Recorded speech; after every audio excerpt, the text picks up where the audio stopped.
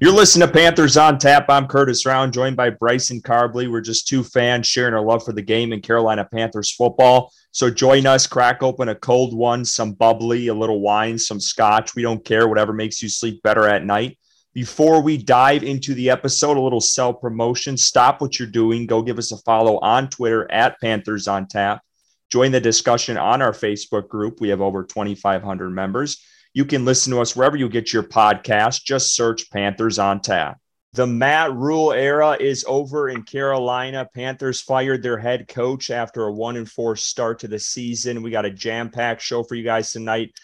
J.J. Hardy, known as Panthers Culture, Edgar Salmingo Jr., Panthers analyst on Twitter, and then Kevin Avery of the Four-Man Rush is going to be joining us throughout this show. They'll be popping in and out just based off their schedules, but we got a lot to talk about tonight. Bryson, before we get to them, just want to see how you're doing.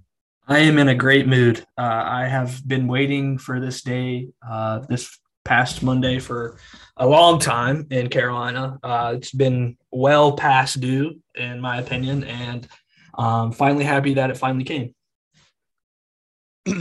All right, guys. I guess I will start here, just my initial reactions, and then Bryson, I'll go to you, and then we can kind of just trickle out with JJ and Kevin because they're on right now. I tweeted this out on Monday when this broke, and if you've been listening to us, I've been in Matt Rhule's corner since the beginning, one of the lone soldiers for this fan base. I said it in January. I felt like he should have gotten a third season. He did, and he let me down. It's disappointing. It's frustrating. Matt Rhule's biggest downfall as a coach has been not solidifying the quarterback room. His starting 5 quarterbacks in his tenure, Teddy Bridgewater, P.J. Walker, Sam Darnold, brought back Cam Newton and Baker Mayfield. Some would argue none are starting caliber quarterbacks anymore. He's had his pick of Justin Fields and Mac Jones. He passed on both of them. This offseason, he passed on Kenny Pickett. I tried to look this up and I couldn't find it, but it is rare to have a new coach come in, have the struggles this team did offensively over the last 3 years and not take a stab at a rookie quarterback. I get they took Matt Corral this offseason, but I'm specifically referring to a first-round rookie QB. Matt Rhule took the patchwork approach, the revitalization project method, whatever you want to call it, and it didn't work out. I wish him the best of luck in college. I think he's going to be a good coach in college somewhere, wherever that might be, in Nebraska, Wisconsin. Pick whatever team you want, but it just did not work out at the NFL level. Bryson, I will let you fire away. Yeah, I think he's going to be a coach for your Wisconsin Badgers here soon, so you won't miss them too long, Curtis. So you'll be seeing him coach your team again. But yeah, I think obviously the way I felt was after the end of last season, I thought that I just didn't see enough as a fan and as somebody who watches football in my coach that warranted him another season. I mean, up to that point, he had taken a stab at 3 different quarterbacks, whatever, and hadn't been successful. 2 5-win seasons in a row, underachieved in the second year. Starting off so hot and then winning 1 or 2 games to finish out the season. I thought that it just wasn't enough for me. And the worst part of this is just knowing that the season is pretty much a wash. I mean, I hope for the best with Steve Wilks, and if he wins and is the guy, then I'll be the happiest fan ever. But I just, as of now, with the injury that we're dealing with Baker, which, he hasn't been the best quarterback by any means, but it probably can get worse at the quarterback position. And we may see that, but I just thought, after last season that it was time to move on, and it sucks that it rolled over into this season, and we're 1-4 now, and kind of just looking at the draft already and saying suck for Stroud or Bryce Young or whoever it is, and just another year gone by. But I'm excited for the future and what it holds and what coach that may be. We've all got our favorites. And if Wilks is the guy, Wilks is the guy. I'll be perfectly fine with that. If he, proves to be a good head coach. He wasn't given a fair shot in Arizona with a quarterback that he didn't pick and a coaching staff that he didn't hire for the most part. So I think, Wilks gets a fair shot with not a great quarterback, obviously, but I think that he's going to have this team more competitive than it was. I think Steve Wilks is just a better leader. He's more well respected in that locker room, and Wilks will just take it from here. All right, I'm going to go to Kevin next on this. Let's try to stay focused on just reaction to Rhule. We're going to get into Tepper. We'll get into Fitterer later. We'll get into Wilks later. I just want your initial reaction to the firing of Matt Rhule. Kevin, go ahead. Yeah, so I think it was around, if I'm not mistaken, 11 o'clock Monday morning when the news broke. And, all of a sudden, phone going off, notifications. I'm like, what the hell? And then have fired Matt Rhule. And I was like, what? You know what I'm saying? Because I don't know if you get me on Twitter. I had posted where I did a live where I was leaving from the last game against Arizona, and I was just like, hey, we need to burn this thing down and start over and build it correctly. Little did I know that the burning down would start exactly a week later. But like you, I was supportive of Matt Rhule. I went ahead and said year 3 was going to be that year, but 1-4 is not showing signs of the turnaround that he's been known for in year 3. Like I said, I just feel like that he tried too hard to do things differently to show that he's a genius instead of doing things correctly. But I have no ill will towards Matt Rhule. I think he's going to do very good in college. I definitely wish him well, but I'm glad he's getting away from my NFL team. And, I'm just looking forward to this new chapter. Edgar, let's go to you. Initial reaction to the Rhule firing. Yeah, what's up, guys? I know I feel great. How's everyone doing? But I know we've been talking this for a long time. I know we gave you a lot of crap, Curtis, for Rhule, but at the end of the day, I know JJ has more tea than I do. We've talked about this many times. It just was not like a professional football coach, right? Like he just didn't run the way things are. People will point to the winning percentage. People will point to like his record when they allow more than 17 points. But ultimately, like what bothered us the most was the culture, his hands and everything, the stuff that Cam said. Like these are all the stuff that like aren't gonna come up or filter. I know Charles Johnson said he was gonna say some things, and Steve Smith said some things, but ultimately the things that doomed him, the reason why we didn't buy into him, is like a lot of the things that don't really surface. I know that Joe Person put something out at the end of last year about how people were feeling, but I think people who are close that have a pulse on how the team is, it felt like a relief. Like we just took a clean shower. We got this Matt Rhule off of us, and even just the way that everyone's acting and the things that are coming out, like it feels like it was the best move. I still am frustrated that it happened now. Like if you're going to do this, you should have done this in the off season, but hey, like it happened, and I like what Kev said. Like I'm not no ill will towards the guy. Like we said back in another podcast, like this dude is going to be a great college coach. People are going to love him. He could do his cheesy car salesman thing at a campus, and people will love it and buy it and eat it all up. But just not for, like Kev said, just not for my NFL team. JJ.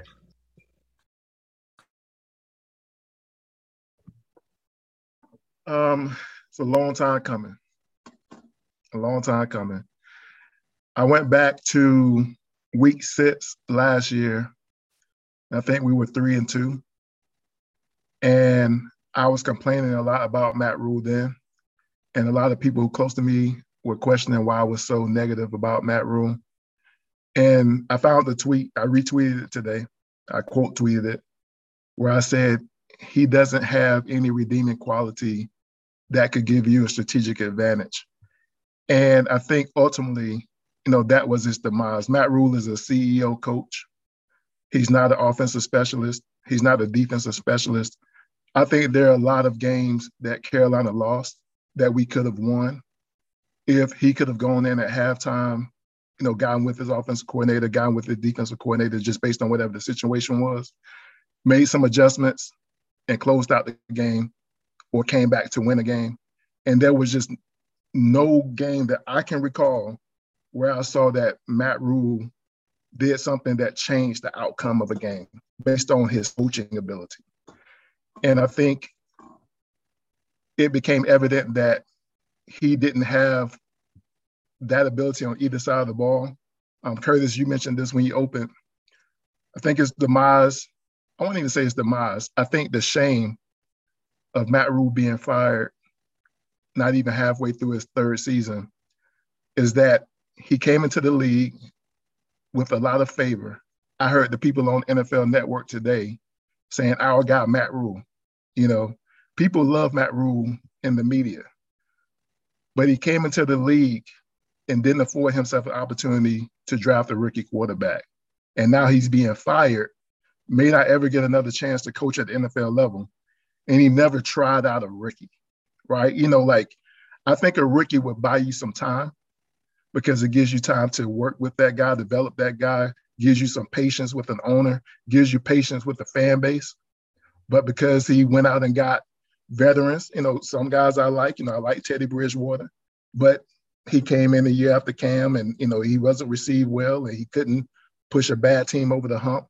Then went out and traded for Sam Darnold. And then most recently they went out and got Baker Mayfield, who hasn't played well. I don't know if it's all on him, but he hasn't played well. And I don't think he's been schemed well either. But ultimately, I think it's a shame that Matt Rhule ended his coaching career in Carolina without drafting a quarterback in the first round, like you mentioned. Passed on Justin Fields when he was right there. Could have gone Mac Jones. Even could have gotten Jalen Hurts in 2020 and then use that opportunity to get him. So it's a shame that he was fired without being able to groom a guy. And I think that goes back to not being a specialist, on the offensive side of the football and not being able to trust the offensive coordinators that he's tied himself to, and Joe Brady and most recently Ben McAdoo, to develop a guy. And so to me, that's the shame of it.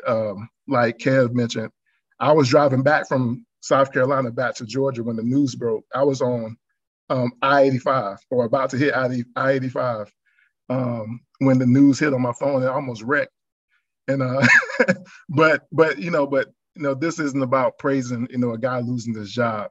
I just think it's unfortunate that he didn't draft a quarterback. And I will say this: I know you told me not to be long-winded, Curtis, but after the game on Sunday, someone, I have friends.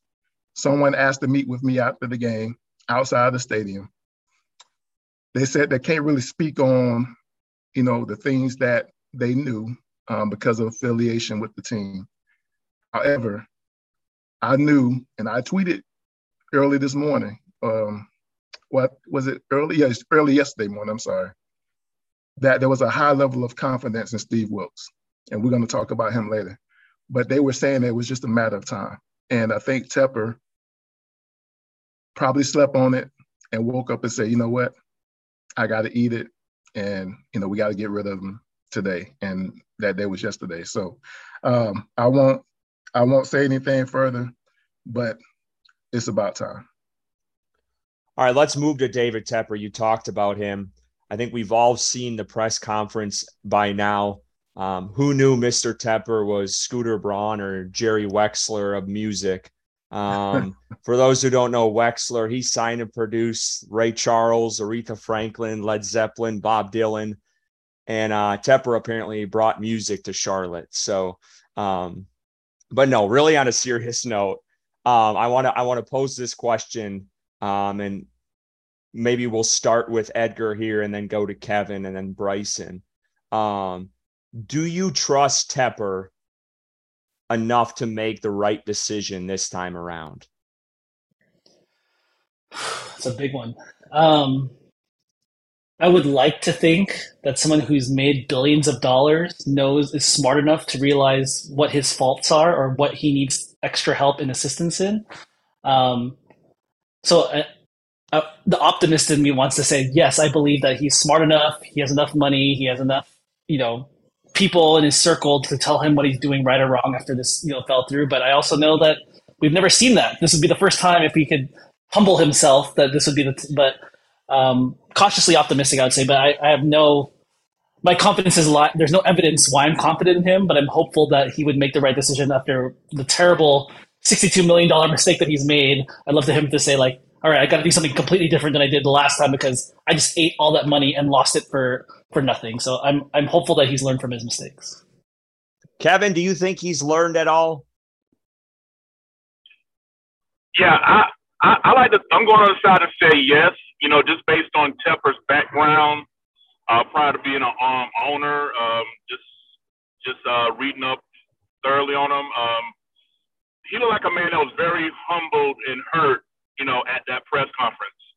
I'm sure he was trying to deflect with humor and things like that, but I saw a lot of pain in that man's face. I mean, he came out the gates with his first head coach swinging, made him I think the third or fourth highest paid coach, offered him 7 years, which was virtually unheard of, so I mean, he swung for the fences and he missed big time, but I don't mind that because, he has no problems going to the extremes if it's going to help him win. Now, by him being a rookie owner, of course, this is his first big mistake. So many people want to put Tepper on a cross, over this. And I mean, to a certain degree, I can get why, but, he should be allowed to make his mistake, learn, and see how he does the next time around. So summarize it. I believe that he's being humble and humiliated like this. He's going to bounce back, and I think he's going to do it different and better. And just off what Edgar said, if another college hires him, that remaining $40 million, it gets lowered based on what he signs for. So he's not on the hook for the next 4 years unless Rhule takes a job. Now, if Rhule sits out a year, then he'll be paid year by year. But if another college offers him, say, a $60 million deal, that $40 million remaining, they're gonna absorb that to get him. So let's just hope that Nebraska, Wisconsin, got deep alumni pockets and saved Tepper a few million. Before Bryson goes here, I want to just jump in real quick. The thing that concerns me about Tepper is the countless mistakes he's made as an overseer of things, and that's in football, that's in soccer, that's in real estate. When you talk about Rock Hill, that's the facility they were supposed to build for the soccer facility that was supposed to go in Charlotte. Those keep stacking up over and over and over again. I get the risk he took with Rhule, some guy who built up college teams, brought him into the NFL. But what concerns me is, I mean, this is a constant thing with him, constant turnover. He's fired 2 or 3 team presidents. They just kind of go off onto the wayside. You never hear about what happened with them. That does concern me. I don't know if that's ever going to change with him. But I sure as hell hope so, because that is something that has plagued him in the first 4 years he's owned this team. And it really hasn't changed no matter what facet you go from, whether it's soccer, football, whatever team it is. I get it. He brought soccer to Charlotte, and that was a good thing. They beat attendance records or set attendance records, and that's great. And that a lot of people are on board with that soccer team. But I think he needs to get his hand out of the day-to-day operations of these teams, whether it's soccer or football. Go ahead, Bryson. Yeah, I agree with everyone saying that. And I think in that press conference, to me, it did look like David Tepper was hurt or bothered by his mistake. He does come off as pretentious, and I think that probably comes with his net worth. And I don't think there are very many non-pretentious billionaires in the world. So he has made some mistakes here in Carolina, but he's also made 18.5 billion uh, 18.5 billion correct things, which is his net worth. So I think that hopefully my hope is that he has learned, and that he allows Scott Fitterer and Dan Morgan to lead the search for the next head coach. And obviously Tepper will have some say in it, but I'm hoping that those two guys, Fitterer and Morgan, lead it, and Fitterer gets to pick his head coach, and they go from there. We really don't have a choice if we're really being honest, because Tepper is the owner. So I mean, either way, we're going to have to deal with it. But I'm hoping, from what I could tell from that presser, is right. JJ, go ahead. I think Tepper learned some lessons, but I don't think that he's ultimately going to approach things holistically different, right? I think he is who he is, and I think he's confident in who he is. And if you heard his press conference yesterday, he kind of ended it on that note, right? By making the allegation that he brought music to Charlotte, and the things that he had won in doing in Charlotte. And I guess football is next on the list of wins that he's looking forward to bringing to Charlotte. And when I heard him say that, I was like, well, that kind of played into what I thought about you, right? Like, he's a bottom line guy, right? I think, you see Tepper on these financial shows, on the cable networks, talking to people and advising them about what's going on in the markets and stuff like that. I think Tepper has his eye to what's going on with money before football. And these things that he's brought to Charlotte, are all about bringing revenue to Charlotte, so he can continue doing things that's going to continue to grow his net worth. And I think football is just a byproduct, of his bigger goal. But I do believe that he wants to win. I was told that he really, really wants to win. I've accused him of not wanting to win enough, but on Sunday night, I was assured that Tepper really wanted to win. He just didn't want to look irrational about how he went about it, right? And I think there was some swallowing of pride that happened yesterday, but I don't think it's going to change how he approaches things, holistically. I think one thing that he would do is, I think he would refrain from giving anybody a 6 or 7 year deal. Again. So I don't think he'll ever get away from trusting his gut if he's involved in the process. I think he's always going to be a guy that's going to trust his instinct on a person. I think I would like to see two things with Dave Tepper on this coaching search. I would like for him to fairly observe Steve Wilks, in this time. He's entering an interim position, with the backup quarterback to start off with. Got some key guys down, Jeremy Chan and others, that he needs to be able to see how he leads the group of men in a bad situation, and take that into account when he's going for his broader search. So I like to see if he's really fair in that. And then, to what Bryce said, I hope that if Dan Morgan and Scott Fitterer are retained, that he empowers them to lead the search, and he's more as a final sign-off than he is somebody who is, going out and doing the recruitment, like jumping on the plane and going to talk to people at their house, and things like that.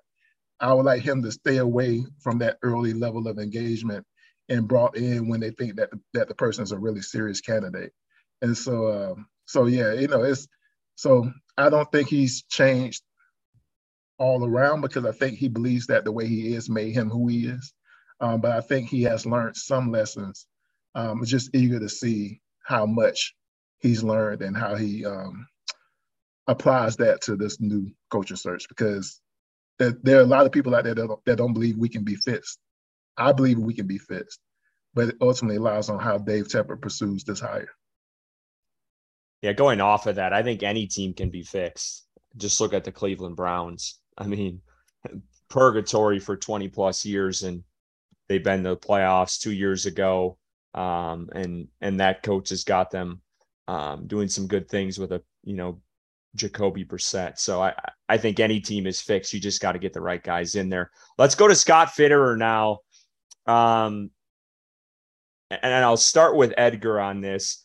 How much blame does he deserve for the success and failures of this roster and the struggles over last season and a quarter of this season since he's been here? I mean, he's got to take some blame. He signed off on Darnold, signed off on Baker, and Baker's still, the jury's still out on him. But I mean, ultimately, we talked about this in the offseason, is that it doesn't seem like there's synergy here. It seems like 2, 3, 4 different systems kind of merged into one. And so even though he's, not on quote unquote the hot seat, he deserves some of the blame. But I'd love to see how Scott Fitterer, all of us were singing the praises of how he maneuvers the draft and trades and brought, guys like Stephon Gilmore in and at the time CJ Henderson. And so you have a guy who's knowledgeable, smart, works the phones, knows how to do things. But I just need to see him have synergy with the head coach. And I tweeted about this. This was doomed to fail when you like what JJ said. The owner goes to somebody's house, hires the head coach, gives him a boatload of money, who has personnel power over the GM. Then that GM goes, and you bring in a GM that's supposed to jive with Matt Rhule. It's just a bad system, right? And so I think if we're in a similar vein that we need to give Steve Wilks a fair shot, I'd love to see Scott Fitterer with a head coach. Hopefully it's Steve Wilks. Hopefully it's somebody else, that their chemistry aligns together. I feel like the roster build does not work with how they're running a team, right? And so here's one last example for you. When they built the team in the offseason, I was like, wow, this is a really big downhill, powerful attack. They got James Campen as an O-line coach who's known for that. You get, Ikem Ekwonu, Austin Corbett, at the time, Bradley Bozeman. You got Taylor Mooney, you got this, and you got Christian McCaffrey. So let's just go downhill and run play action, right? And then you look at the system, they bring in Ben McAdoo, who's not that guy, and you see how they run it with Baker Mayfield. It's there's no cohesiveness here. You're mishmashing a whole bunch of things. So I'd love to see Scott Fitterer a fair shake on how he believes the roster can be constructed and have that alignment with a coach and be like, hey, this is how we want to run things, and there's synergy. But it's everybody's kind of wanting to do their own thing and it doesn't work well together. Just to follow up quick, Edgar, just to make sure I have this right. I think I know where you're going with this, but do you think he deserves to be here in 2023, Scott Fitterer? I think him and Dan Morgan deserve a shot to see what it's like to run the team and do personnel without Matt Rhule. Yes. All right, Bryson, let's go to you on Scott. How much blame does he deserve? And then the follow-up, should he be back in 2023? Yeah, I'm not really sure how much blame he deserves, quite honestly, because we've heard for years that since Matt Rhule's been here, that Matt Rhule has had the final say on all roster decisions. And I don't think that changed once they hired Scott Fitterer. So there's no telling really what decisions were Rhule's and what decisions were Fitterer's. Obviously, I think with a lot of the stuff in the draft and trading and stuff like that, were more Fitterer, but with the final say on the roster as it pertains to quarterbacks and everything else, I can't say for certain that Scott Fitterer is to blame for a lot of it. So I think that because of that fog surrounding that, I think that Scott Fitterer does get another year, and I think that's perfectly fine. I think that he's earned it for the most part, in my opinion, and I think that he is a pretty competent GM for the most part. And like Edgar was saying, just give him a chance next year without a Rhule in the room, making or having the final say on all these decisions. So I think he's earned another year, and I think that they should not let him go. Yeah, I'll jump in here.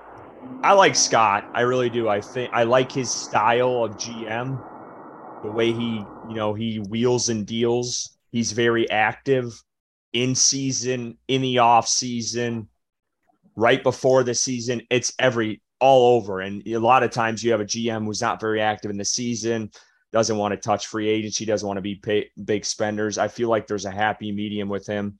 I agree with Bryson. I'd like to see what Scott does, not under the control of Matt Rhule. I do think he bears some of the blame with the trades. I'm sure Matt Rhule was the one calling the shots on who to trade for, whether it was Sam Darnold or Baker Mayfield. But some of that, I don't know if Matt Rhule had a lot of say on how many picks there were given up and the parameters of those trades. I feel like that was more of Scott's wheelhouse, and I definitely think they overpaid for Sam Darnold. I don't think we could argue that at all. I thought that was an awful trade, and I feel like he had some sort of hand in that. So for that, I feel like there deserves to be some blame there.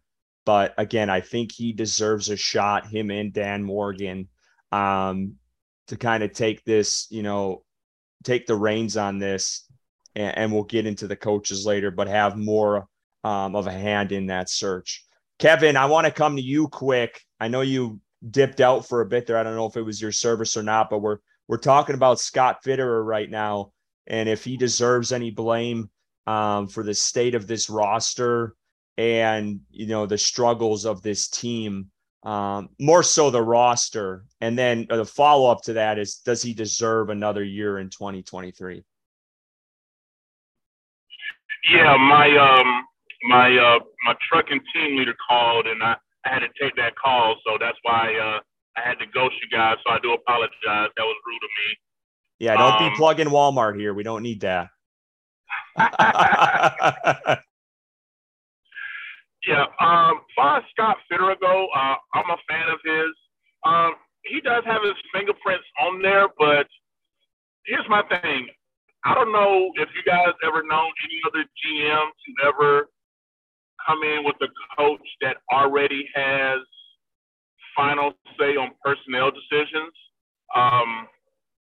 I guess without us being able to confirm it, I like to think, Rhule made the decision, but he told Scott to put the deal together to make it happen. That could very well be kind of like, okay, technically he does have the final say. If you want me to get Donald, okay, let me construct how to get Donald or how to get Baker. I really think, overall, I like to see Scott be a traditional GM and be the one that gets to have a say in who he wants and things of that nature. His resume in Seattle, I feel like warrants that he deserves that chance.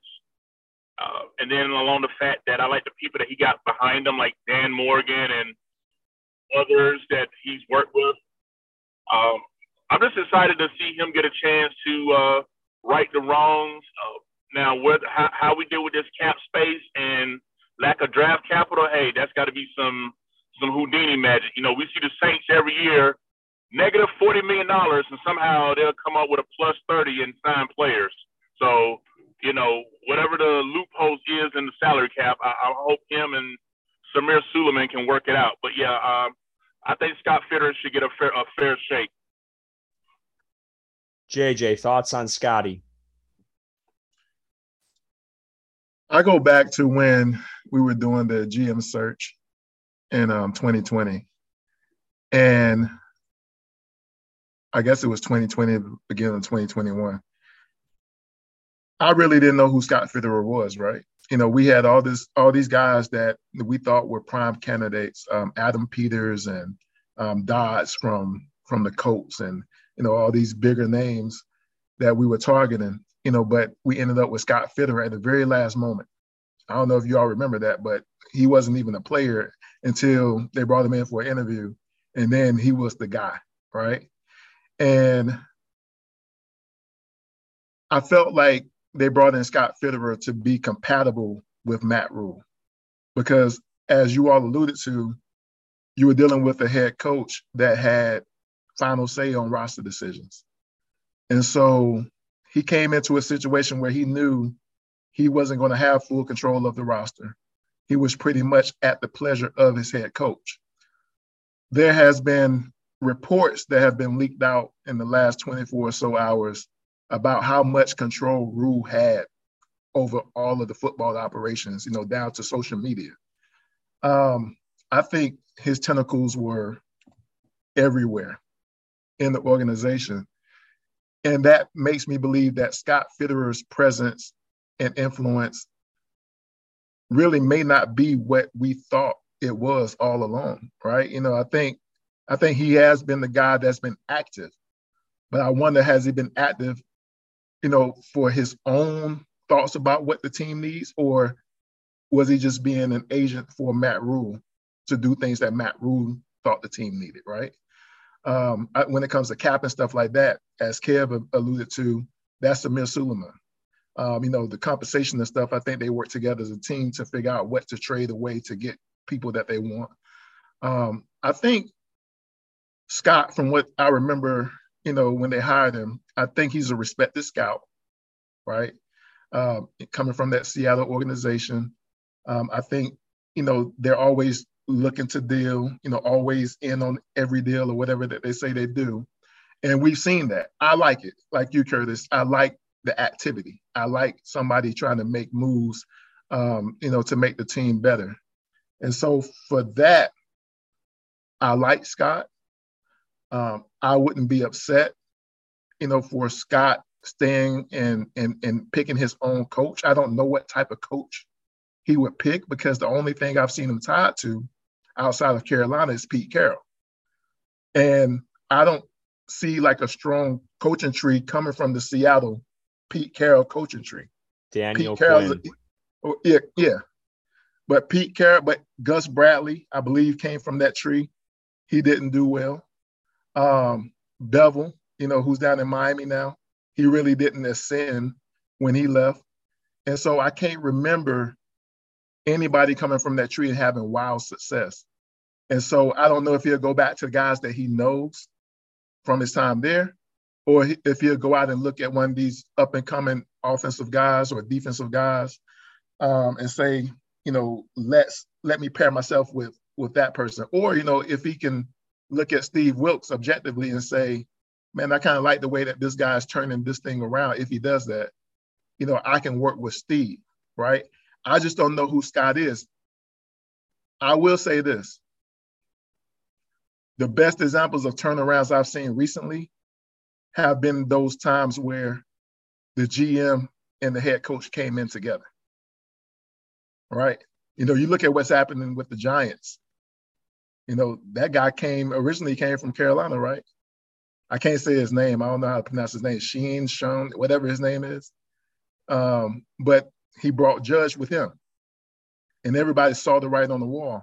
And so when you see that, what Edgar was alluding to earlier, that is called alignment. We haven't been aligned, for years. For years, we haven't been aligned. We won't be a winning organization. We won't see complementary football. We won't see things that make sense in Carolina until you have perfect alignment between your GM and your head coach, right? So I was telling somebody this earlier today. I don't care if they get rid of Scott Fitterer, as long as they find a GM who has the perfect vision for what the Carolina Panthers should be, and hire the perfect coach to align with him, to bring in the coordinators and everybody that needs to be in alignment to build the team the right way. Like, for example, if Scott Fitterer doesn't really want to draft a first round QB, but the head coach they hire want to draft one of these top rookie QBs, then you're already starting off on the wrong foot. Scott Fitterer came from a background where they believe they can find a guy like Russell Wilson in the third round, right? He alluded to that when they talked to him before this draft. You can get a quarterback later, if the value's there, and you can build around that type of guy. So I like Scott. I'd be cool if he stays around. Like, he's done enough to make me feel like, he can build a team. I think he has a vision. But if they go get somebody, I'm throwing a name out here, a bigger than life type coach like a Sean Payton, if that somehow can happen. I'm not saying that it will, but I do like Sean. If Sean doesn't, we'll get into that. I know. But if Sean doesn't want Scott though, then what would Tepper do? Yeah. I want to talk about, while we're on the Tepper or on the Fitterer conversation, I want just real quick, just a couple of players, if any at all, but we've seen the reports that have come out that the Panthers, a lot of teams think they're going to fire sale and trade all these players away. They need capital. We talked, they got 4 draft picks this upcoming year. They're in cap hell right now for this upcoming season. Bryson, I'll start with you. Any players come to mind that you'd be willing to part ways with right now to gain some of that back? Or do you don't have to pick any. If you want this roster and maybe, the win now mode and see if Wilks can get this thing on the right track this year. Yeah, I for the most part, I would like to keep the young core together. But I tweeted the other day that I would consider moving Christian McCaffrey, Shaq Thompson, and Robbie Anderson and Dante Jackson. Those are the 4 players that I would consider moving.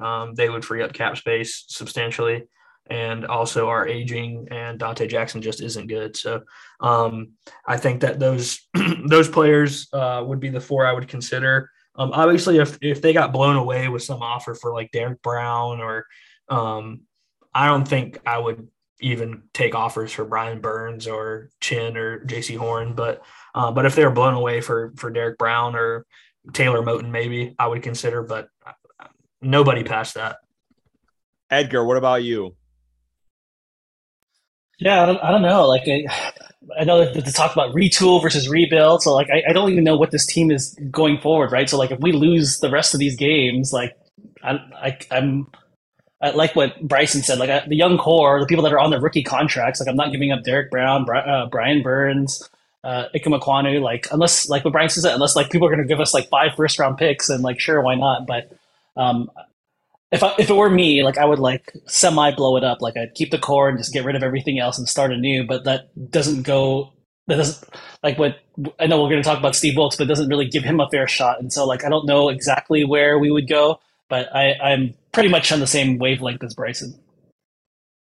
Yeah, I would answer calls. I don't think that hurts. Pick up the phone, answer the call. I don't know if I'm moving a ton of guys, though. I think this team has some pretty good talent on this roster. And I think a coach and a competent quarterback puts them in the competing level, and they're operating at a pretty good clip, just personally. So I don't know if I'm trading many guys, and some of the contracts they've done, it's hard to move on some of these players. Kevin, what about you? I know you're the cap guy. You got the numbers on the cap space. Is there anyone you're willing to part with here? If push came to shove, there are a few guys I would be willing to, but only if the price is right. Like, we're not just going to, give people away for pennies on the dollar. As far as you mentioned the cap, yeah, the bonus for us is that the new TV contract deals that were done, that's going to, after this season, that's going to really boost us salary cap wise. So if we can get a coach that can, coach the talent we got up now, I think it's worth keeping, like you said, the core together. Because truth be told, the bulk of the money that's got us over the cap actually can be restructured. And with the new TV contract coming in, it's going to jump up the salary cap for the next 5 years.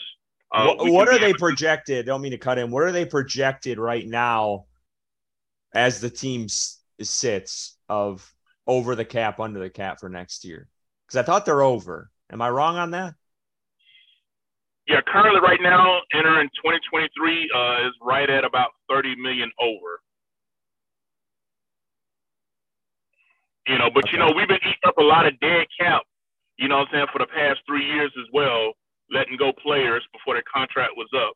So that's also a factor as well. But overall, though, the thing about blowing up for draft picks, I mean, it's a crapshoot with these draft picks. You got to hit on these draft picks.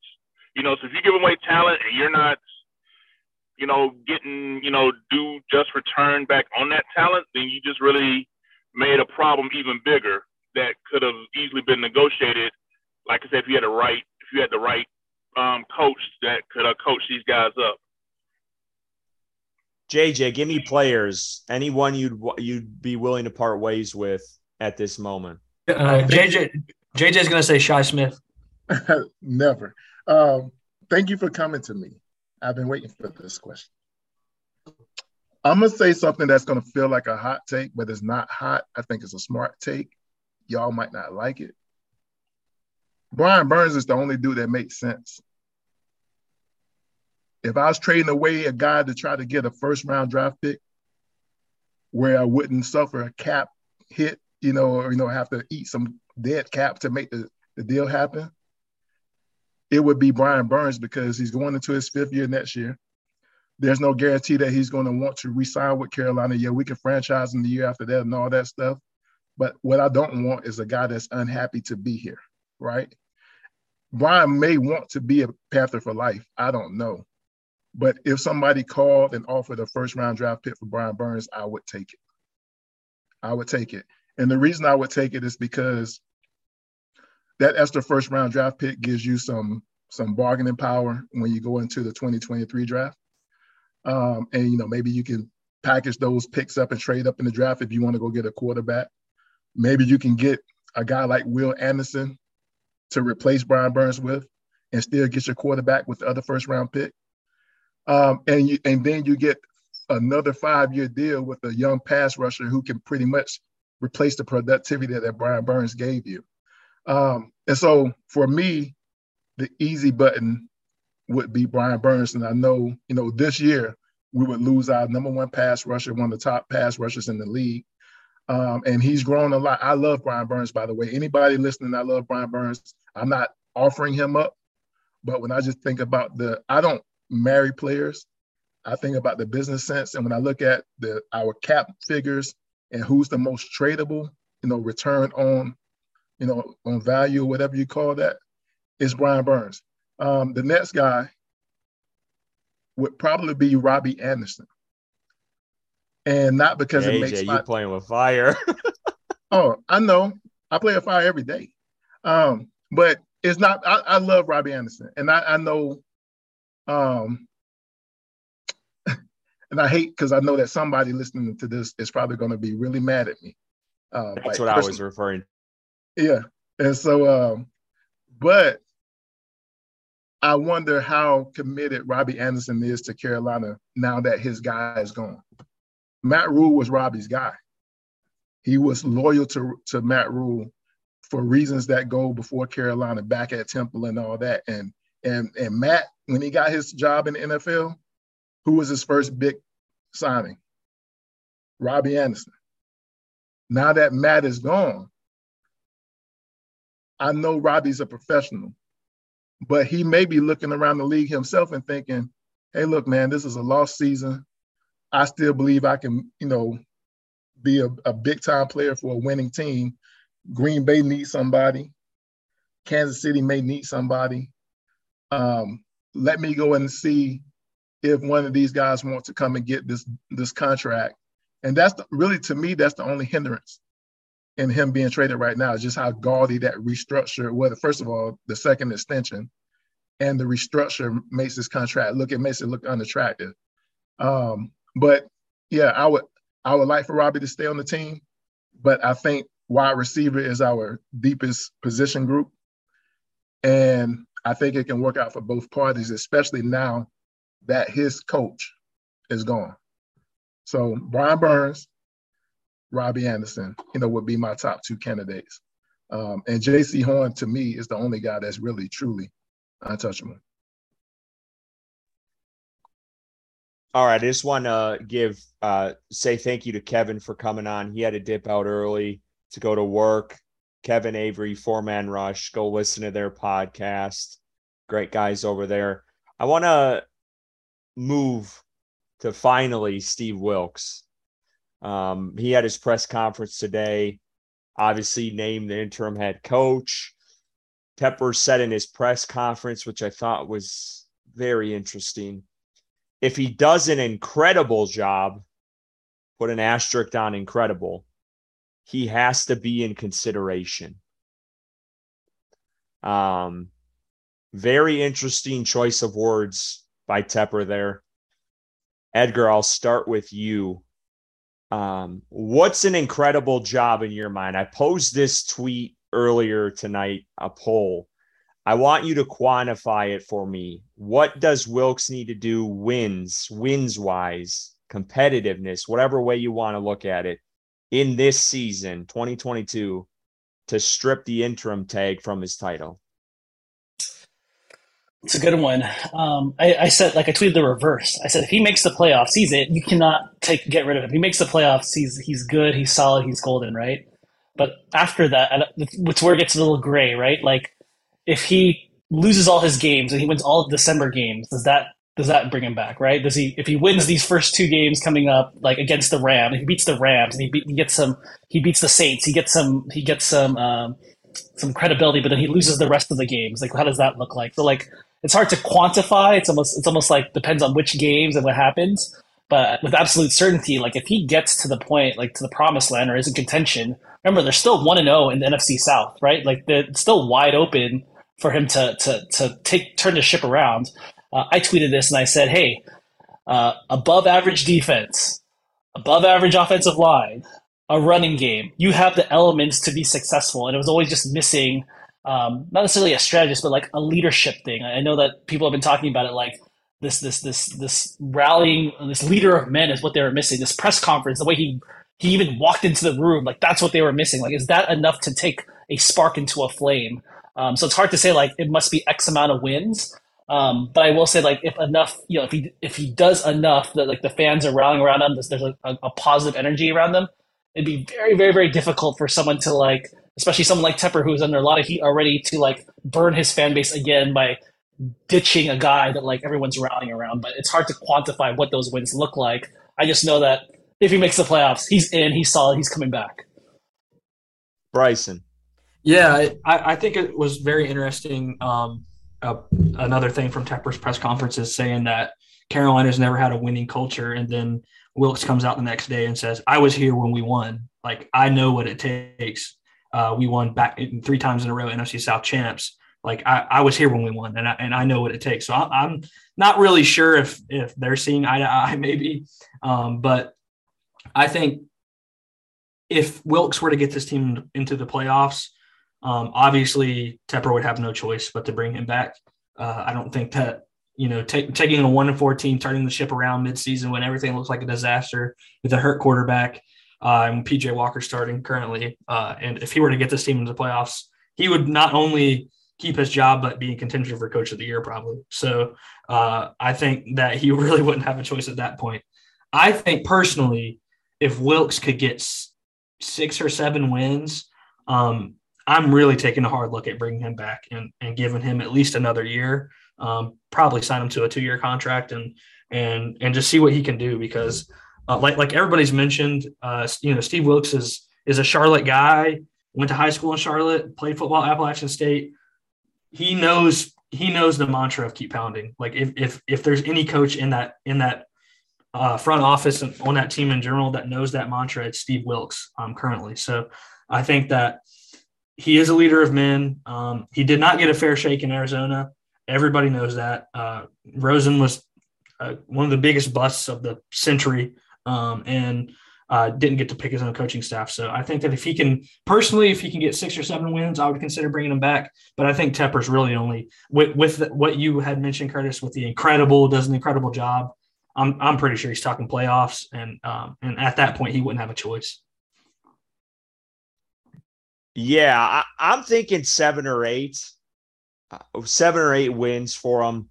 I think if they make the playoffs and you don't hire them, you're going to lose the fan base. I mean, it's just that simple. But what's crazy about it is I pulled this up. Rich Bisaccia took over the Raiders last year, brought them to the playoffs, and they didn't hire him. So, again, I think it's a little bit different circumstances, the way the state of this team is, and how Wilks and his, that he's coming from Charlotte, and he's been so much intertwined into this organization that if they did make the playoffs, I really think you'd lose the fan base if they didn't hire him. But I'm thinking that 7 or 8 mark win. I mean, the cards are stacked against them. Baker's hurt. You're rolling with your 3rd string quarterback right now. and we don't know for how long. It's very up in the air. I think we'll find out a little bit more tomorrow. There's a couple of guys banged up on defense, 3 starters this past week, might be 4 now with JC Horn. We don't know how long he's going to be out. So the cards are definitely stacked against them. So I think people need to take the approach with Wilks. Don't expect this guy to come in and win 5-6 games in a row. They have a really tough schedule coming up here, the hardest stretch of this year. So I think he needs to be taken with a grain of salt, but he definitely needs to be in consideration for next year.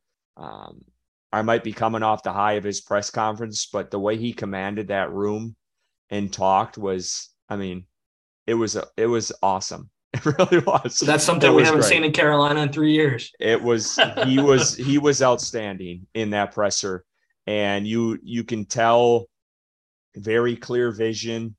He knows what he wants. I think the players know what he expects just from the command he had in that press conference, and I'm really pulling for him. But JJ, I know you're itching to talk, so I'll let you go. No, I think I'm right there with you all. I was trying to think of a good way to quantify it. I think it's hard to put a number on it, but to me, I remember Dave Tepper saying, somebody asked him, like, what does success look like? And he was like, getting more wins than you had the year before, right? Matt Rhule's first 2 years, he accumulated 5 wins in each year, right? So just 5. Both years he started out 3-2, right? And only won 2 more games after that, right? And to end up with 5 wins for each season. I think for Steve Wilks, if Steve Wilks can go from 1-4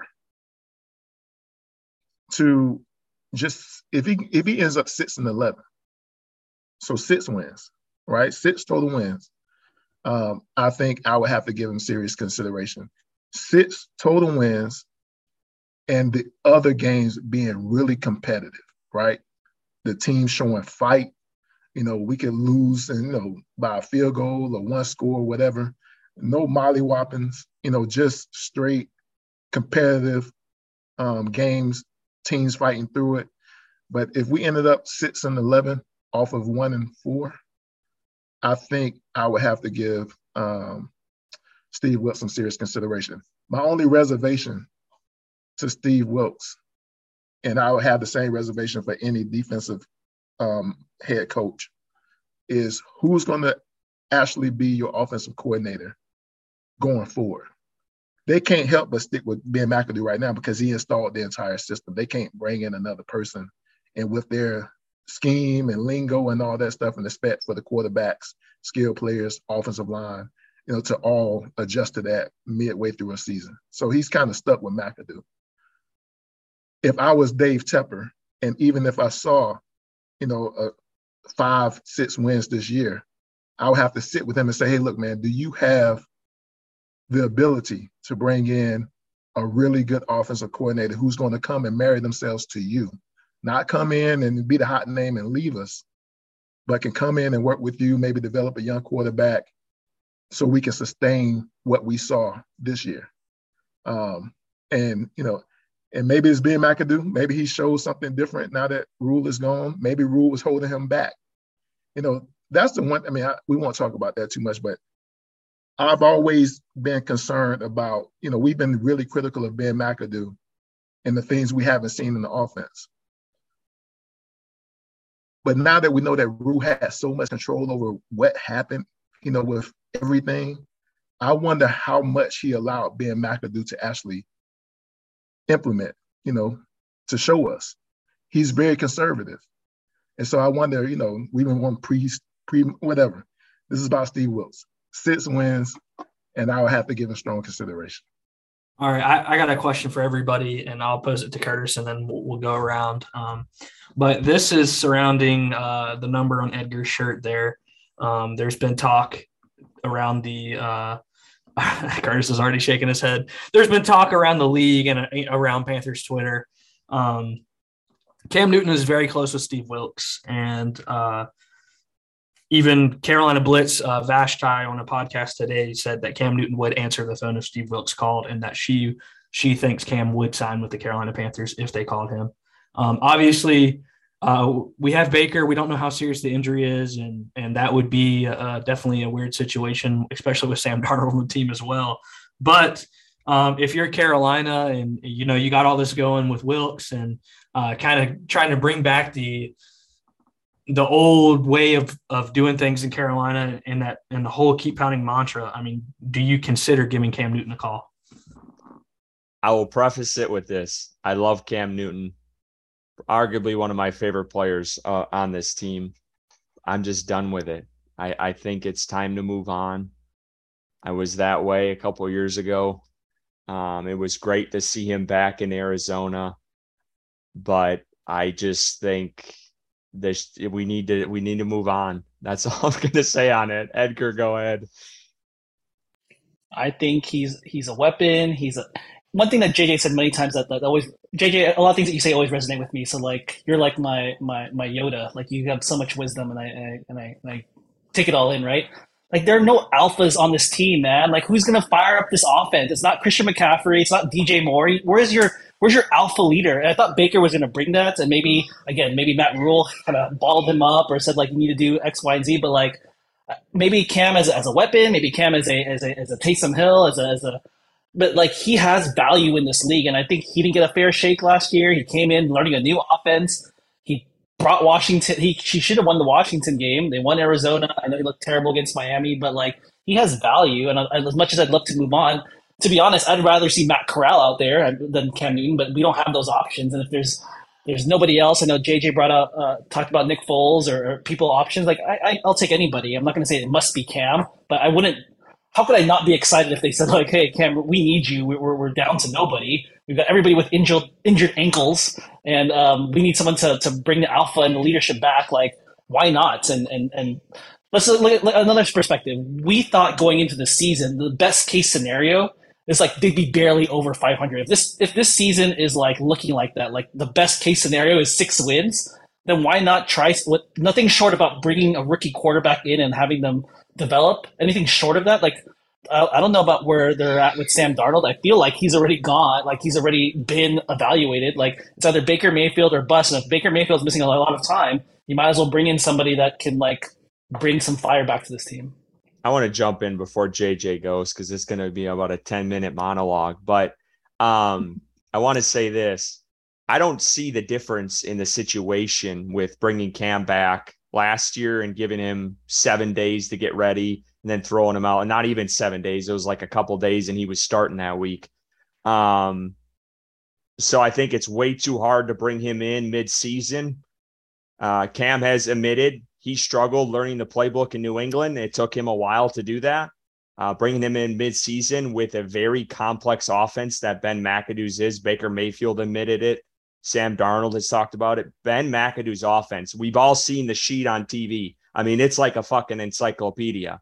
It's a lot of shit to handle. And to bring Cam Newton in this far, I say they roll with PJ until Sam or Baker is healthy. PJ's 2-0. He didn't look too bad versus San Fran in that last drive, if you guys saw it. I know they're playing probably a very basic defense at the end of that game. Give PJ the shot and see what happens. I just think there's way too much to try to bring in Cam. And I'm also sick of the narrative. We need to move on from Cam. And real quick, go ahead, JJ. Real quick, because I got to respond to that. There is a big difference bringing Cam this season than last season. That's the offensive line, first of all. The offensive line this year is leaps and bounds above what Cam Newton was behind last season. As it pertains to the playbook, you make it work with the players that you have. You don't mold your system and put square pegs in a round hole. So whatever Cam Newton is used to, that's the term that you.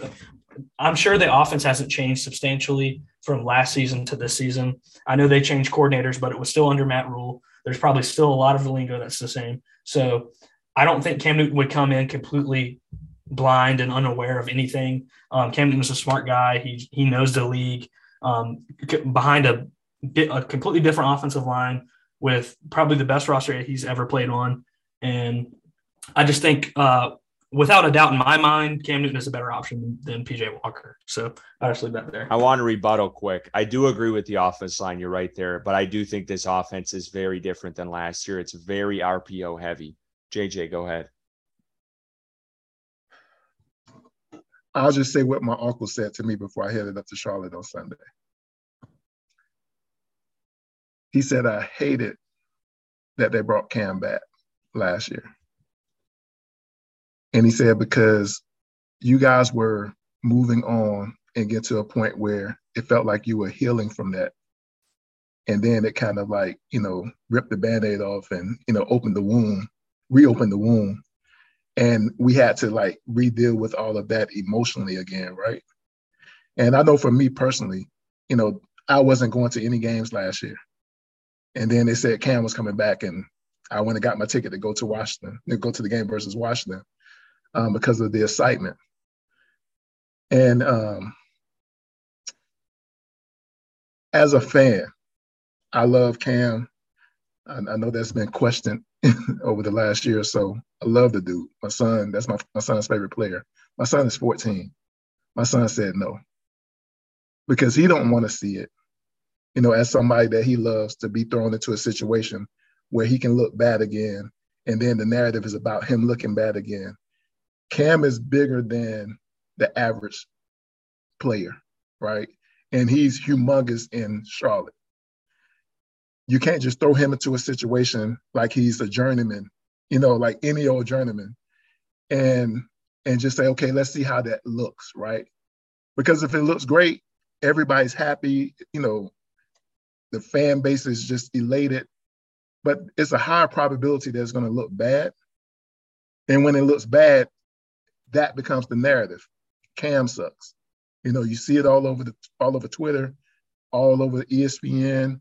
It's all focused on how bad Cam is looking. And I think it's an injustice to bring him into a situation where he may look bad.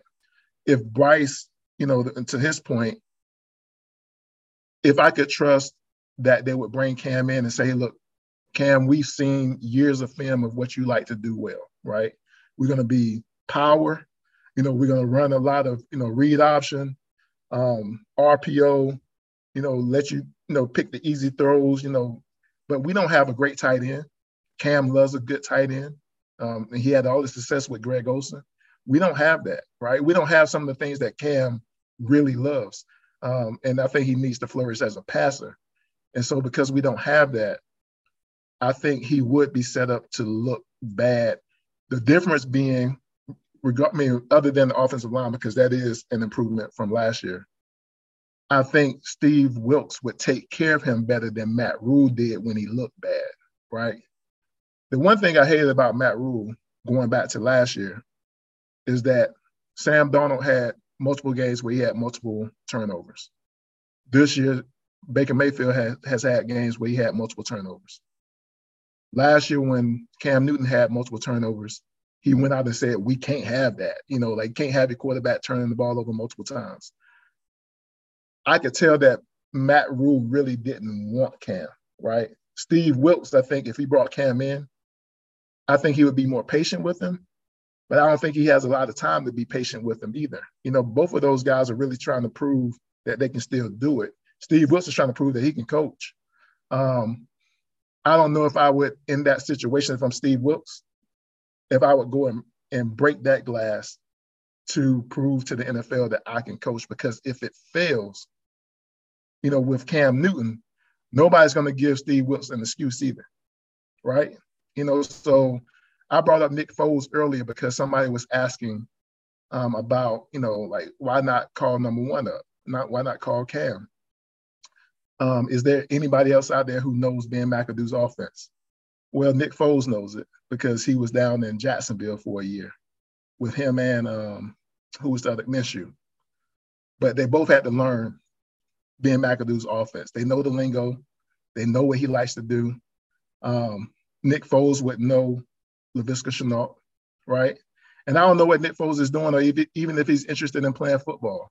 But if I'm an offensive coordinator, and I was like, nah, man, I can't trust PJ Walker, for the next 2 or 3 games. If Baker's out for 2 or 3 games, Sam isn't healthy. who can I call to where I can just bring in and within a week, they can be up to speed, on the playbook. That's Nick Foles. And so that's the rationale behind that. But, about Cam, if it was me, for Cam, I would just say, no, this isn't the best opportunity. It feels right. But to me, it's just, again, opening or reopening the wound. And I think if we keep doing that year over year over year, Cam is just getting older. I think as fans, I think it won't allow us to move and migrate towards who's going to be next any sooner. I think we have to just let it go. Yeah, I was gonna mention something that I just saw on Twitter. Sheena had just on her show she does on Fox Sports, I think it is, the local Fox affiliate there in Charlotte, said that Baker's walking around not in a boot and without a limp in the locker room. So we'll see what that means. But I've seen that too, and I thought that was interesting because I thought I saw a report yesterday that he is going to fight and try his damnedest to play this weekend. And I don't remember where I saw that from. It was after the initial report came out from Rappaport. It was Pelissori. Yeah, and I thought that was interesting. And we know Baker from last year. I mean, he's gonna do his damnedest to play. But I'm glad you mentioned that. Bryson, do you want to? I don't think you had an answer, or you didn't answer yet on Cam. I want to know your. I mean, I know your take, but I want the listeners to know. Yeah, I mean, obviously, I would love Cam Newton back in Carolina, but the only way that I would be okay with it is if that's what he wanted. And from what it sounds like, with his relationship with Steve Wilks and what the people closest to him are reporting is that he would answer the call and that he would sign. So I can't, obviously we don't know that for certain unless it did happen and it came out that he didn't answer the call. But I think that if that's what Cam wanted, I think that they can make it work. And JJ was saying, if it didn't work out, like Wilks obviously would be facing the blame, but imagine if it did work out. That would be a story for the ages in Carolina. It would go down as legendary. But obviously, I'm biased. Cam Newton's my favorite player of all time, and I just think that if Baker were to be seriously injured, obviously I don't want to see Sam Darnold on the field again. I wish he wasn't in a Carolina Panthers jersey. He still is, but I think Cam is better than PJ, and I think maybe that was something that they would take a look at if Baker was seriously injured. As for Nick Foles, he is the backup in Indianapolis to Matt Ryan, so they may need him there because Matt Ryan has been dog shit in Indianapolis. So I want to make clear of this. I do think Cam Newton is better than PJ Walker, so I don't want anyone thinking that. I just think they need to move on. It is time. It is overdue. Let me say this about the whole Cam and PJ thing, right? You know what the biggest mistake was when they brought Cam back last year? They brought Cam back knowing that he hadn't learned the offense. In that Arizona game, PJ came and basically played in between the 20s. They got close to the goal line. They put Cam in, and we know that he's a short yardage weapon. He's always going to be that. He's 6'5", 250 pounds, long, athletic. He's going to be a goal line threat. I think their mistake is believing that they couldn't stick to that type of plan. I think Bryson mentioned earlier, or maybe it was Edgar, the Taysom Hill type role. One thing we don't know about Cam is if he's willing to play that type of role, right? Cam came in last year and they paid him starter money. They gave him $10 million. So he knew that he was going to get a chance to start. If Cam was willing to play that role, and I'm just talking about just football here, not about the Carolina Panthers per se, but just anywhere, I think he would have more opportunities than what he has now. Because that's the best wildcat weapon you can have. But I don't know if he's willing to accept that. If I don't know what they'll do, what I prefer is that if Baker wants to play, regardless of whether it's smart or not, I want to see He's Baker. playing. He's Yeah, playing. I want to see. Well, Baker. I want to see Baker under not Matt Rhule's. Yes, that's whatever you want to call it. Yeah. One thing that I look at Teddy, and I know what Teddy is and what Teddy ain't. I look at Sam. We kind of know what Sam is and what Sam isn't. Baker, I believe the common denominator for all those guys, regardless if they're not great quarterbacks or not. I've seen Baker be better than both guys, right? Baker doesn't look anywhere near even the Baker of last year when he was hurt in Carolina. And I just can't believe that he fell off that much. Not saying he was ever great, but I know he was better than number 32, right? Or whatever number he is in the league right now. I would love to see what they do without having Matt Rhule's oversight over the offense and see if it looks different. If he comes back and he still looks trash, then it is what it is. Mm-hmm. But I would love to see him come back and compete, as long as it's really not, doing any damage to his ankle or whatever. But I would love to see him come back, fight for this team, fight for his career, fight for Steve Wilks. Because Steve Wilks, talking about Steve Wilks,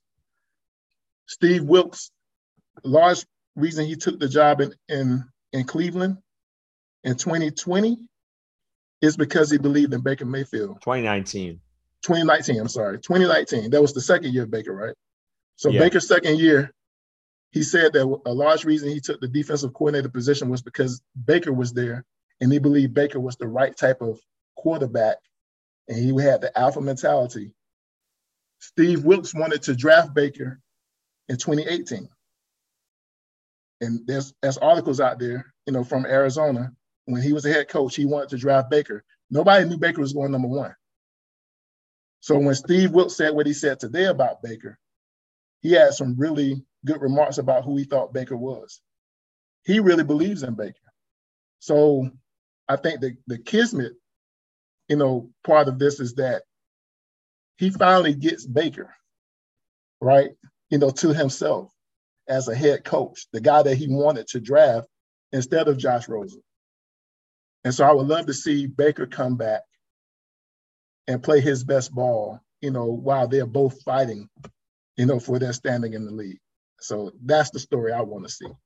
All right, let's end on this. I want to know, this is kind of a little prediction, but I want to see where you guys stand on some of these candidates. So if Wilks isn't it, who is on your short list of potential head coaches? And Edgar, you haven't talked in a bit, so let's go to you first on this. Couple guys that you are, and Wilks might be on that list, but who do you like for Tepper, Fitterer, Dan Morgan, whoever's calling the shots on this? Who is in your kind of top 3-ish of coaches for this next season?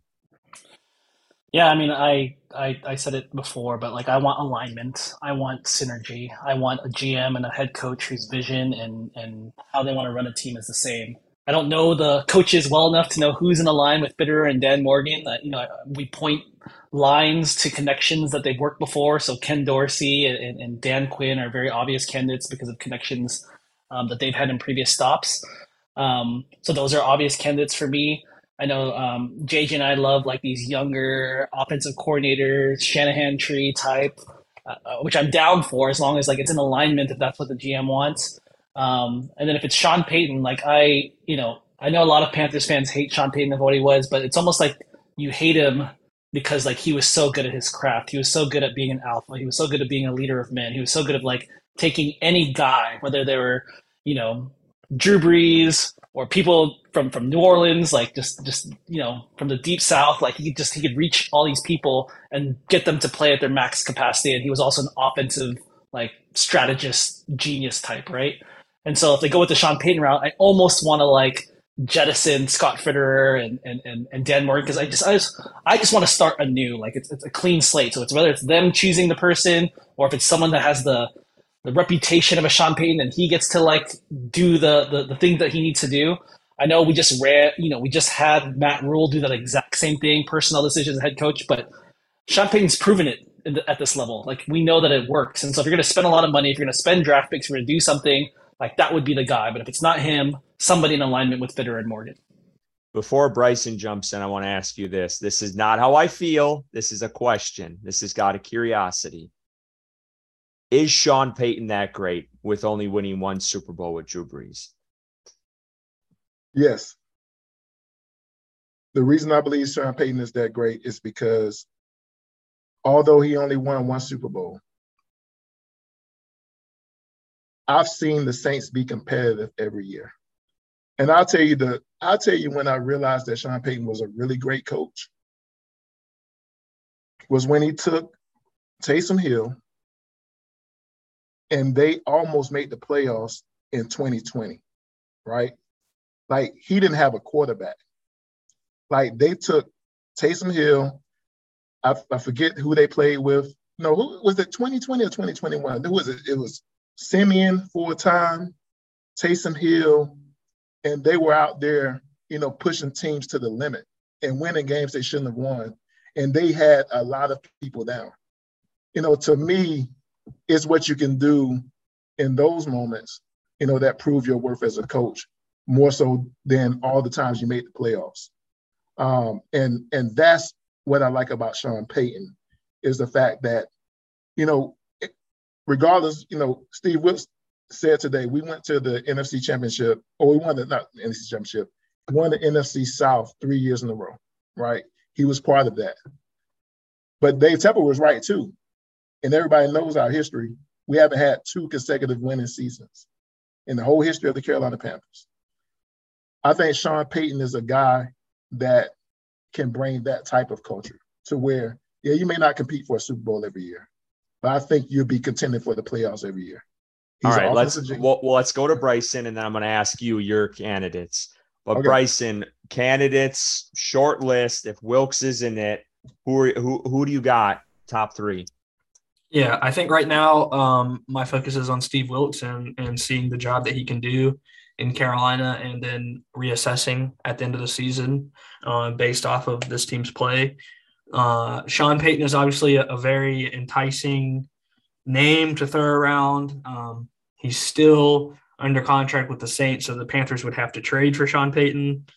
And God knows what New Orleans would ask from Carolina to get that from New Orleans, get a coach of his caliber. So not willing to part with any high round draft picks to get a head coach. I think Bryce, can I ask this question? And I'm sorry to interrupt. I just want to know for anybody on the panel.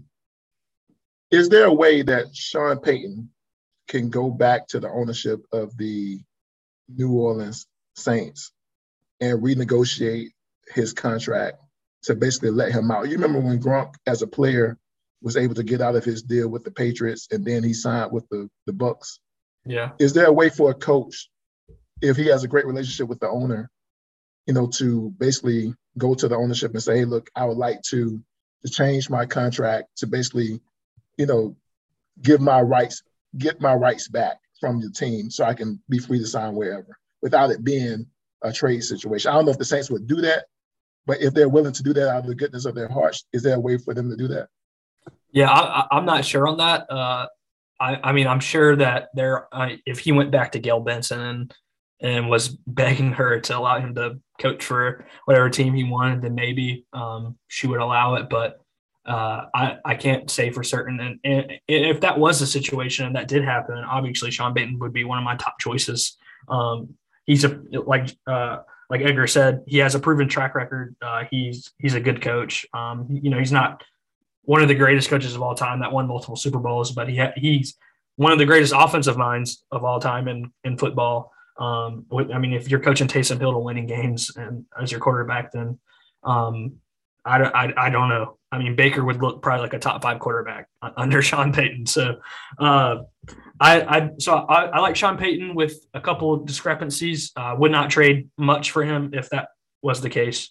I like D'Amico Ryans, the coach we just saw kick our ass in Carolina this past weekend. He is a defensive-minded head coach, obviously, as a defensive coordinator. It doesn't bother me either way.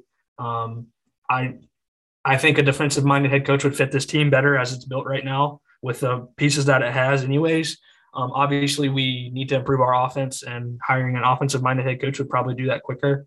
But I think that there would be a contingency as to who D'Amico Ryans is bringing in as his offensive coordinator. And I'm sure being over with the 49ers and getting to know Kyle Shanahan and people that work under him, he's probably got a couple of ideas of who gets that offense and who doesn't. So I like D'Amico Ryans, and I like Ben Johnson. Obviously, I think he deserves a look. Offensive coordinator for the Lions. He's got Jared Goff and the Lions with the top-ranked offense in the NFL. So he's doing something right over there, and I think that he deserves a look in Carolina. All right, before JJ goes, Sean Payton, never liked him. Never liked him as a coach. I respect him as a coach. Very Tom Brady-esque. Hated him as a player, but he's damn good. If he came here and won a Super Bowl, maybe I like the guy. He brought a Super Bowl to Carolina.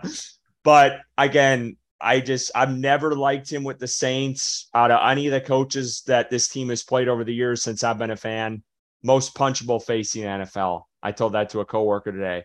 There's nothing, there's not a lot I like about Sean Payton. I think it'd be too much capital. Me and Bryson were texting the other day. A little bit different situation, but again, this was like early 2000s when this trade happened.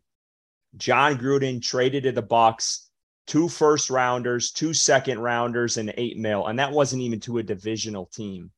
So I think it would take a lot for the Panthers to trade in division with him. I don't know if the Saints would even do it unless it was some crazy package. I definitely think Tepper would. I mean, he's shown that. Sean Payton kind of reminds me of the Deshaun Watson sweepstakes. A dream for Panther fans that wanted to win, disregard all the shit that happened with him, but not very likely. And I think that's kind of how I view Sean Payton. Yeah, he would be this outstanding coach, kind of what Tepper wants, someone who's been in the league, has shown success, has won a Super Bowl. But I think there's going to be more attractive jobs out there for him. Granted, Sean Payton went on Coward the other day. Don't even like bringing that guy up, Coward. But anyway, he did say Carolina was an attractive job. But again, he is kind of trying to show himself and, hey, so I don't know if that was just talk on TV, but he did say that. So not too keen on Sean Payton. I'm kind of in Edgar with this. I do think Ken Dorsey and Dan Quinn make a lot of sense. Dan Quinn has the famous 28-3 versus Tom Brady collapse in the Super Bowl.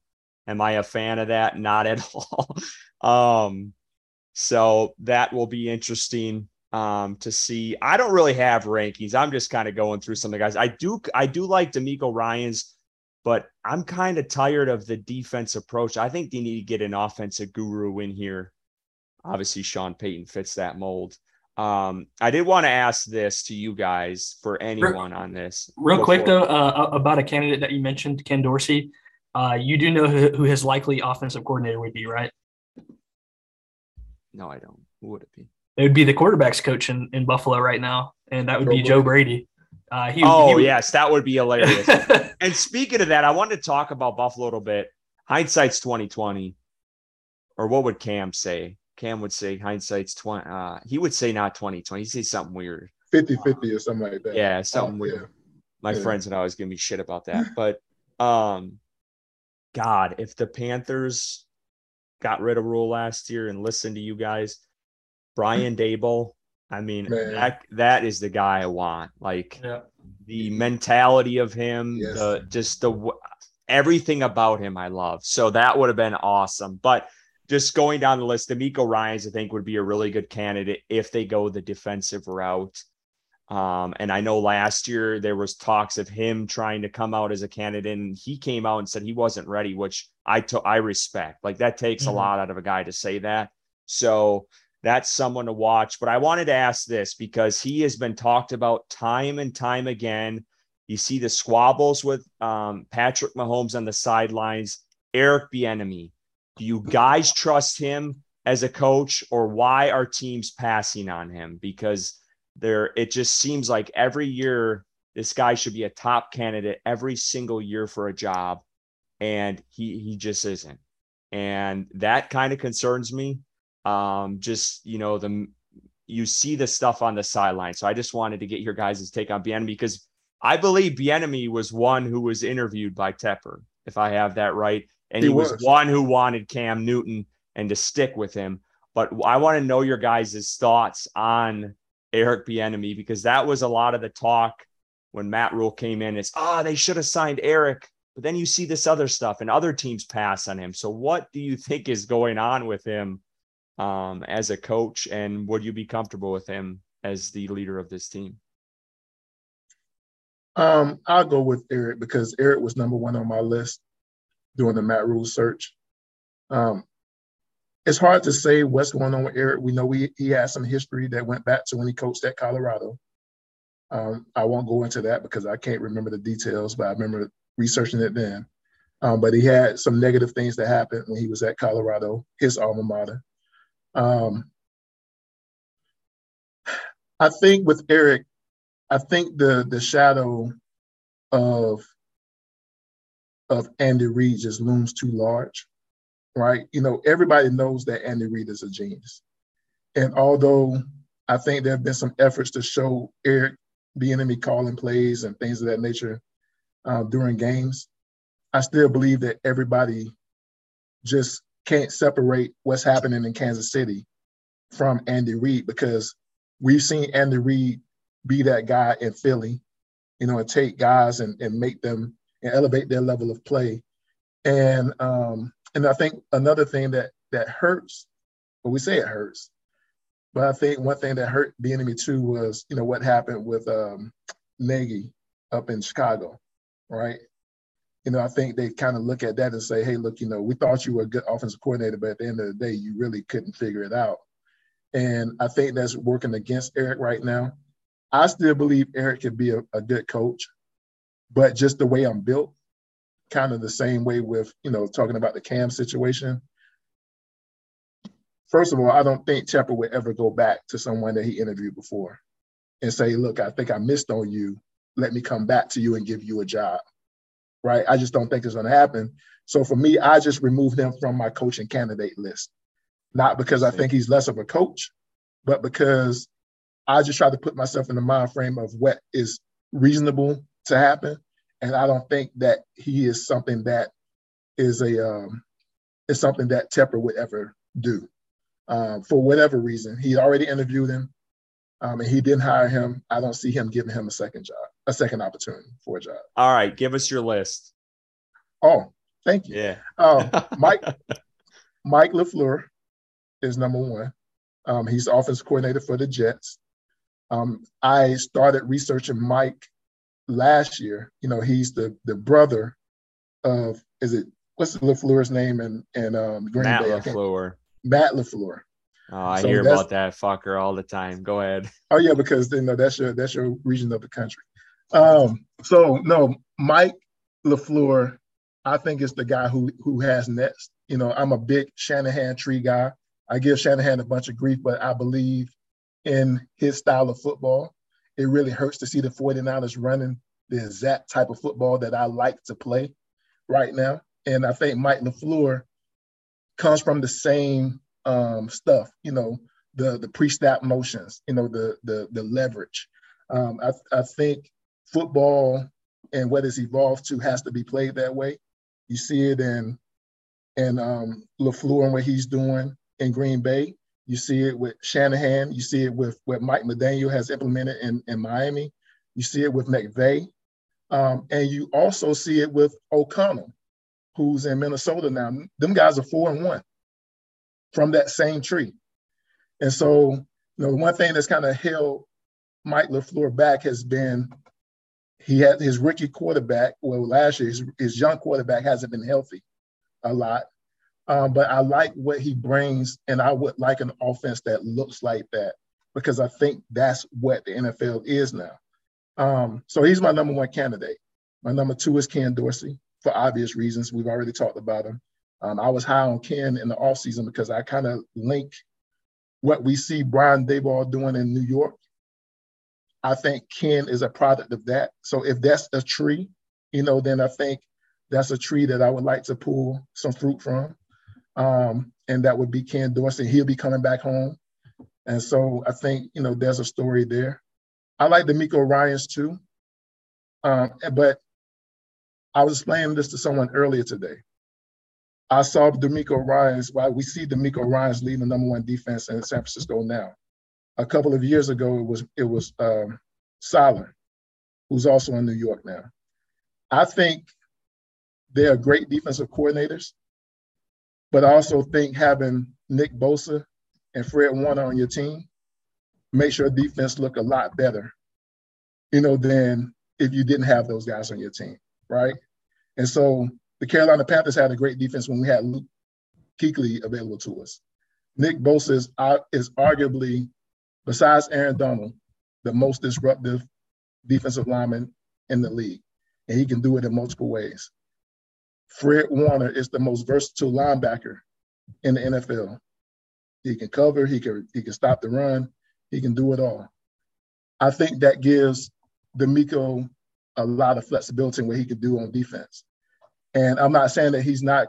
We've heard great things about D'Amico. He's a leader of men, but I think when you have guys like that, it's hard for me to know what you can really do, because you're doing it with elite talent, right? You didn't develop the elite talent. You inherited the elite talent from the last guy who did it with that same talent.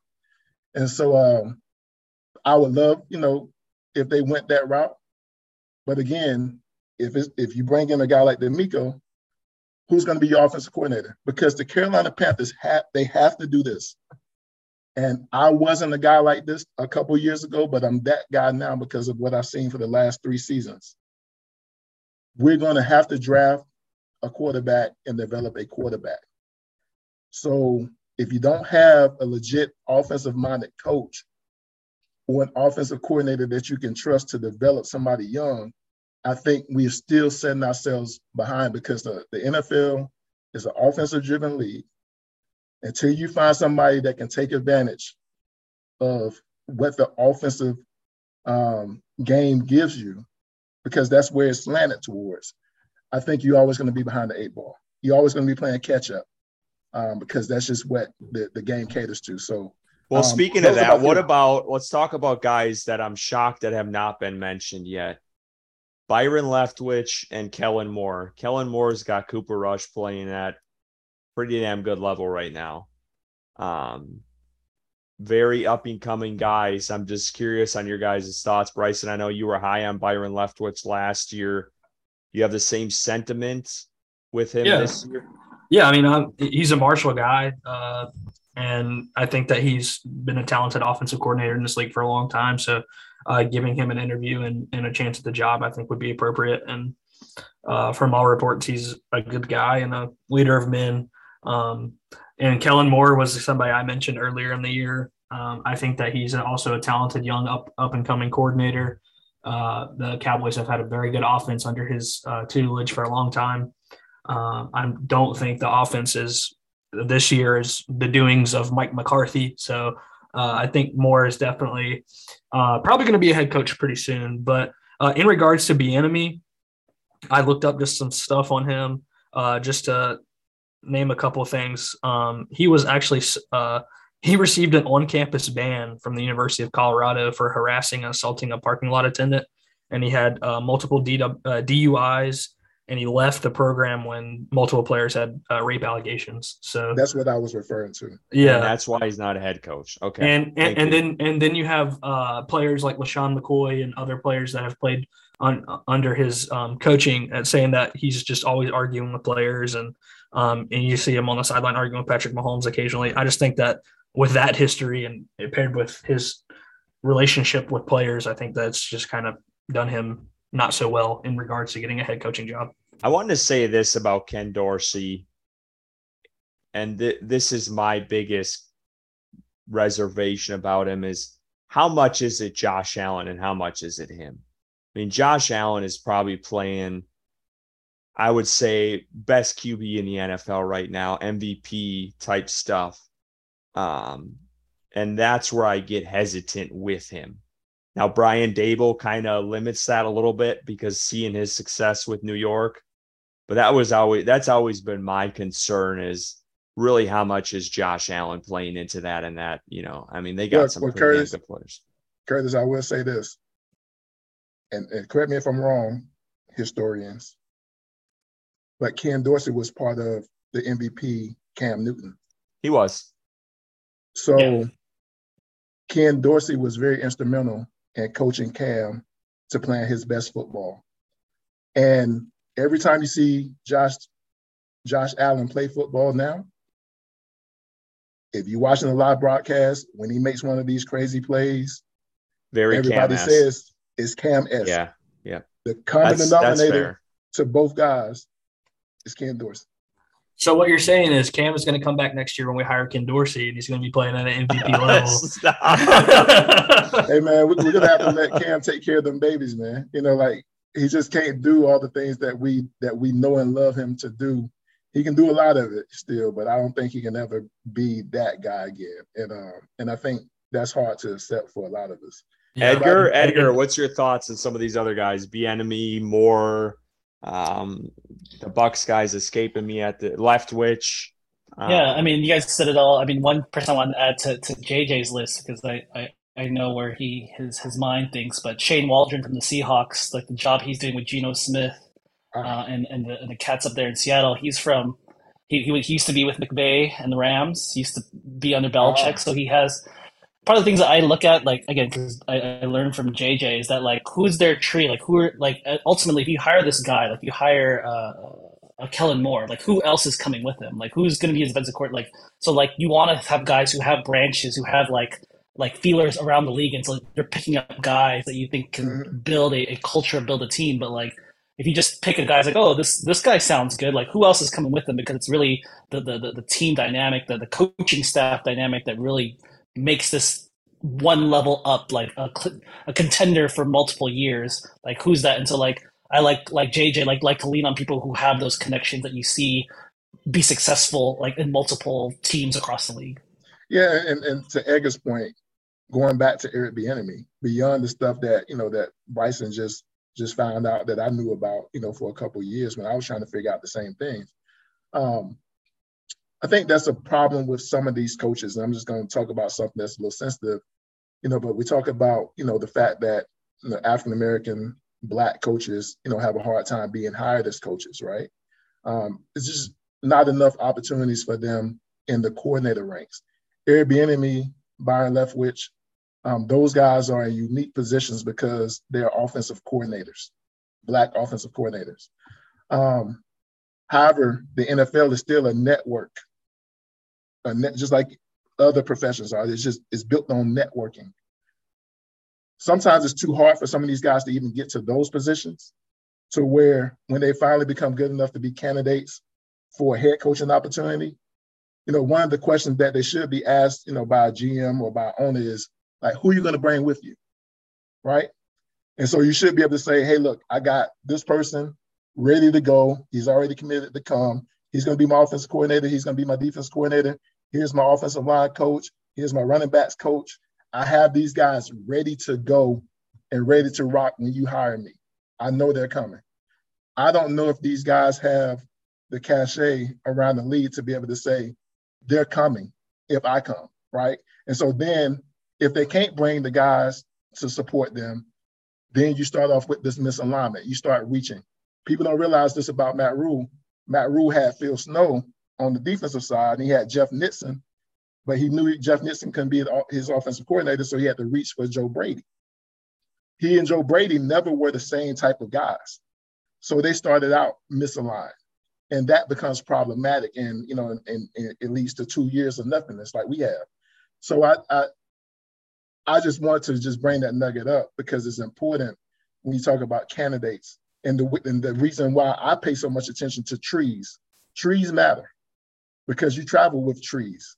If you come by yourself, then you might just wither away. And so Edgar, I wanted to mention this because I was just searching coaching trees and you talked about this. Dan Quinn is interesting. He had Kyle Shanahan in Atlanta when they went to the Super Bowl. Right. So if you bring Dan Quinn in, he might pull over some of those guys from that tree of Shanahan's for that offensive coordinator type role. It's possible, but just know that Shanahan's tree springs from his father. Yeah. Not from Dan Quinn. That Shanahan tree that we see in the but their QB's coach was Matt LaFleur too. So there's your tie with. So like there was in Atlanta. But what I'm saying is, you can go back to the Houston Texans when Kyle Shanahan was under Kubiak. Kubiak is from Mike Shanahan's tree. Kyle is from that tree, right? And so these guys are one big family that sprawled out across the league now. Some people know who they are, some people don't. But that classic picture of the 2011 Washington Redskins has all those guys highlighted. Ridiculous. It's crazy. Yeah. But those are Mike Shanahan's babies, right? They're not Dan Quinn's. They're loyal to each other. But that's what I'm saying, though. Dan Quinn has ties to that, so that could be interesting if he pulls from that from an offensive perspective. And that's what I was trying to get. And the 2 years after Shanahan was hired in San Francisco is when Dan Quinn lost his job because he lost his offensive coordinator. That was a boy genius, but because it was Mike Shanahan. It was Kyle Shanahan's team, really. Yeah, exactly. So I think one other guy that has not been mentioned that you got me thinking about with the African American that stuff that you had mentioned and coaching trees is Brian Flores. I mean, if they were to look at Brian Flores and bring him coming down from one of the best coaching trees in NFL history, coming from one of the best coaches, the coaching tree hasn't been so great, but under Bill Belichick, and Flores had Miami, play and playoff football before he was fired, unrightfully so. So I think that's another guy that if they were to consider, I would totally be okay with Brian Flores and Carolina. Would Wilks take a demotion to stay on this team with Flores? I think so. I just don't think. Well, we'll see what we have in Wilks in here in a few. I think just from what they can bring this particular team, I don't know if Flores is that big of an improvement, or really any defensive coordinator type is that big of an improvement over what Steve Wilks can bring us, right? All of them have to bring an offensive guy. One thing I don't like about Flores, right? I love the guy, right? I thought he did wonders for that team in Miami. But one thing I kind of hated about Flores' team is that they had 2 offensive coordinators during his time there. A lot of people don't know that. You can't name one of them. I mean, probably Bevel, if you're tracking. I think Bevel was there. But they had co-offensive coordinators. They had that while they was trying to develop a rookie quarterback, right? So I have some reservations about what's his approach offensively. I know he can coach defensive ball. That's what that's who he was in New England. I know he knows how to win. He also had his own GM that he went down there with in Greer. I don't know what he'd do if you put him into a situation where he have to be paired with another type of GM who he didn't come with, and if he has to develop a QB, like who would be his guy? Who would be his OC that he brings with him? That's fair. That is fair. Yeah, one guy we haven't mentioned, and this Edgar made me think of this guy, was Shane Steichen. I don't know if I'm pronouncing that right, but he's the Philadelphia Eagles OC. Eagles are playing at a really high level right now. He was the OC in Los Angeles with the Chargers with Herbert, which he got pretty good rave reviews about. That's another guy on offense that's up and coming. I don't know what tree he's from because I've never heard of him, to be totally honest with you. But that's another guy to watch because, Eagles, 5-0 start. Was he under this guy's with San Francisco now, but I can't think. What's the guy's name that was in with the Chargers, correct? That's who you said? So yeah, he was with the coach at who's the coach at the Chargers before? Lance Lynn, right? Lynn. And so Lynn is an offensive guy. I think he has a running backs coach background or something like that. But I know he was an offensive guy. And so I wonder if this guy's from that tree, whatever that tree is. Yeah, it looks like he was with San Diego for a while in 2014. quality control coach. Then he was promoted to quarterbacks coach in 2016. And then he was hired, or he's promoted to interim offense coordinator with the Chargers after they fired Ken Wisenhunt, which was when Lynn took over, I think. It's Lynn. So it's Lynn. And then he was promoted in 2020 to full-time OC. So bringing up Lynn, a lot of people think that Lynn would come with Ryans. So if Ryans is your guy, then a lot of people think that Lynn would come over with D'Amico Ryans as the offensive coordinator. So I guess maybe you would say Steichen is with he's from the North Turner coaching tree, from what I'm seeing here. So and that would make sense. Yeah, that would make sense. The thing about the Turners, man, is that the Turners, I think Scott Turner's a pretty good offensive coordinator. Especially in hindsight, he worked well with Cam as the QB coach when he was here. Norv was offensive coordinator. When Ron got fired, so did Norv, but they elevated Scott. I hate it for Scott because Scott has been asked to play with pretty much backup quarterbacks. And now he had to play with Kyle Allen. He went to DC and he had Heineke and my guy, Alex Smith. And not saying that Alex Smith is a backup, but we know he was recovering from the injury. And now he has Carson Wentz, who I think limits what he can do. I think they have players, but I think Carson Wentz is a problem. But the Turner tree is really good. You sounded like Ron Rivera over here. Hey, I believe in North Turner, but I think North Turner runs an offense that's your quarterback has to be really good on timing. Like throwing time routes and stuff like that, anticipation. He likes to go vertical, but he likes to have a power run game. If you set up for that type of style, then it's great. So this guy, if you look at what Philly's doing, I think you see a lot of that, right? And they have a mobile quarterback in Jalen Hurts. He can run the ball. They like to run the ball with multiple backs. They got some big time playmakers on the outside. This guy, I heard somebody say his name earlier, and I started thinking about it. I was like, he has maximized Jalen Hurts. Because a lot of people didn't think, he could do it, but he's doing it. And so, but if you get a guy like that, you have to draft him a guy like that. You can't give a guy like that Baker Mayfield and expect him to be Jalen Hurts, right? And so as long as you can outfit him with the type of talent he needs to replicate that type of success, then I'm cool with it. Another couple guys I want to mention, then we can wrap this up, that we haven't talked about. Leslie Frazier, he's got Buffalo Bills defense playing all right. And then also another D coordinator. Again, I would really like them to go the offensive route, but Raheem Morris from the Rams, younger, he's got that, he's kind of put his own spin on Brandon Staley's Rams defense. Right. And those are another two guys that are at least worth mentioning. I think Mike Tomlin said this, and you all can Google it. I think Mike Tomlin was quoted as saying that Raheem Morris is the best coach available that doesn't have a head coaching job. Yeah, I think I saw that headline yesterday. Yeah, and he said it, months ago. And ever since he said it, I just can't get it out of my head, right? It's like, golly, one of the most respected coaches in the league said that this guy is the best coach out there, right? And we've seen Raheem Morris as a head coach in Tampa. And, I think Tampa for 2 years, and he was interim for Atlanta too for a bit.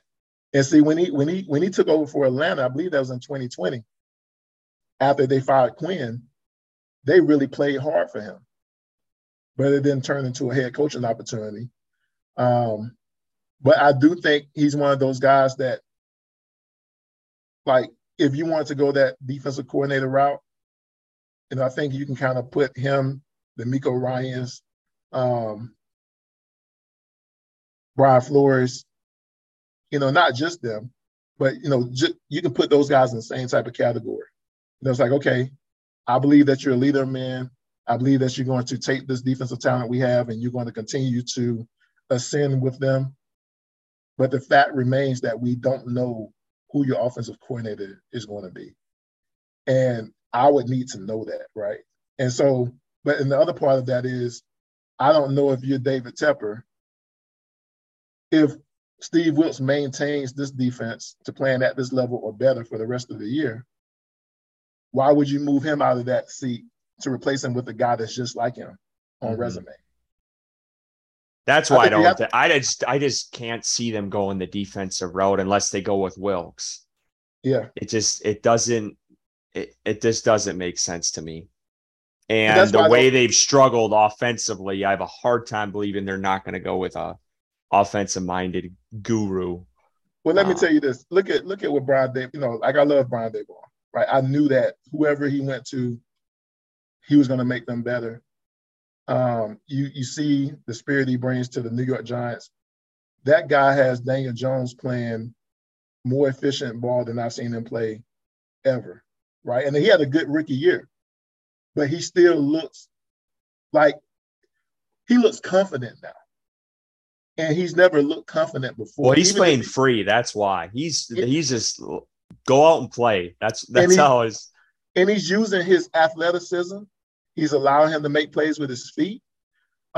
He's dialing up plays, these deep crossing routes that he's dialing up for him, and he can hit those. Man, but the thing is, he was able to get Wink Martindale, who probably is just as responsible for this early success. Seeing what he did, to Green Bay this weekend and other teams before, even to us. Wink is a great defensive coordinator. But Brian Daboll came in, he had a vision. He don't even have his best players available to him besides Saquon. But I think a guy like Wink was like, look, man, I'm with a good head coach in John Harbaugh, but I respect what I know about Brian Daboll enough to leave you for a lateral move to go to New York and help him win. That's crazy to me. So I think with that said, if you can get an offensive guy, I think it's easier to hire an offensive guy and have that guy get him a defensive coordinator than it is to get a defensive guy and go get a good offensive coordinator. Because they're just going to be snagged into a head coach the following year. Yes, you're going to lose them. And you had that early, too, with the Rams. You had Wade Phillips early on, and then it was Brandon Staley, and then Brandon Staley left. But that's kind of how the Rams did it. They had a really solid D coordinator that stayed there for a while, and there was stability there. But when Wade Phillips left, Staley jumped right in. They didn't have much drop-off. Staley left. Raheem Morris jumped right in. Not very much drop-off. It's easy to replace defensive coordinators, but you can lose an offensive coordinator and lose your entire identity as a team. And that's something that, although I'm a defensive-minded guy at heart, I love watching defensive ball more than I like watching offense. And I used to think, man, I just want a great defensive coordinator to come in and make the Panthers the Luke Kuechly-type Panthers. But after watching the way that the league has evolved over the last 3 or 4 seasons, I want a guy who can take advantage of what the game allows. And if you don't get a guy who can do that, who can design plays to take advantage, like Tom Brady had it best. Do you all remember when Tom Brady came out and said that the way the NFL is now, it's encouraging bad QB play, right?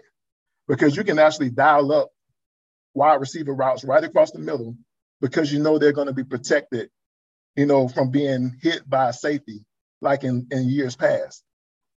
Well, now you got offensive coordinators who run those type of designs because they don't fear their receiver being taken out. And if they do get hit, it's going to be a targeting or whatever. And so defenses are a lot more reluctant to lay big hits on people. There are offensive guys out there that are taking advantage of knowing what the guys can't do on defense. Give me an offensive coordinator that's going to take advantage of every opportunity that the rule book allows and is smart enough to exploit it. That's what I want now because that's chess. Otherwise, you hoping that you get a defensive coordinator that's good enough to circumvent the rules and still be good enough to stop these geniuses that are being, hired by teams every year. And there are not that many defense coordinators that's good enough to do that, in my opinion. Well, let's wrap up on that. I just want to throw this out there because we've had Will Kunkel on this show a few times. I know some on Twitter do not like him, but I do. We've had him on as a guest. He just tweeted out 10 minutes ago, the Panthers are, in all caps, not trying to trade DJ Moore, according to his sources. These false reports are getting out of control. Stop trying to throw darts. That was his tweet. Take that what you will, but we're going to end on that. I just want to thank Edgar. You guys know him on Twitter as Panther Analyst. We got JJ Hardy, Panthers Culture, with us tonight. Kevin Avery was also joining us earlier from the Four-Man Rush. I just want to thank you guys for coming on. We needed to bring the crew back to talk about this, and I just appreciate all your guys' insight in almost 2 hours we talked. So. I tried, man. I tried. You did a good job, JJ. You did a good job. I appreciate that. Yeah, you kept it tight for the most part. Yeah, I was thinking that I wouldn't get invited back if I went too long tonight. So you guys put some fear in my heart tonight. The people love you, man. The people love you. But hey, look, guys, I thank you all for bringing me back. It's always a pleasure to be with y'all. I mean, you guys have me on enough to where I don't think I ever have to have a podcast. And so that is true. That's very true. You bring me in just enough, to give me time to talk, and I really appreciate it. And I'm looking forward actually to, like I said, somebody lost a job yesterday, but that person's also a multimillionaire, and so I can't feel but so sorry for him. I am looking forward to the Steve Wilks experience, and even at a macro level. Even if it's not Steve Wilks, I'm looking forward for the opportunity to get this thing right. Dave Tepper had the right idea at the end of 2019 when he said he wanted one of these innovative offensive guys, right? I just think he got distracted from doing that. Those meatballs. If he learned anything, I hope it's that he should have just stuck to his instinct and that he actually gets one of those guys this time. I'm looking forward to seeing if that happens in some capacity. Even if it's somebody to come in with Steve Wilks, I hope that we somehow end up with that style of football. Edgar, want to thank you again for coming on, and we do appreciate it. I know you've been super busy, but thank you for finding some time for us tonight. Yeah, I just want to echo the sentiments. Like, I don't have to have a podcast either, so thank you for having me on and wanting to listen to what I have to say. I will say that, I learn a lot from y'all, all three of you. So, how I think about things are not in a vacuum. I'm here in LA, so, I only hear about negative, my friends only reach out to me when negative things happen to the Panthers, so it's nice to know, there's some intelligent conversation that's going on. And it's making me rethink about who do I want just all that conversation about the head coach makes me rethink, I want to do something different now. I kind of want, an offensive guru paired with, a high draft pick quarterback. I want to see that happen. Last time we never saw it, but I want to see what that looks like in Carolina. But you guys are making me rethink my thoughts. We just want to thank everyone again for coming on to the episode tonight. I know it was a big one. It's good to have all those guys back.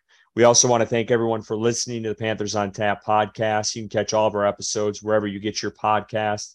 Go give us a follow on Twitter at Panthers on Tap for all your analysis and breaking news.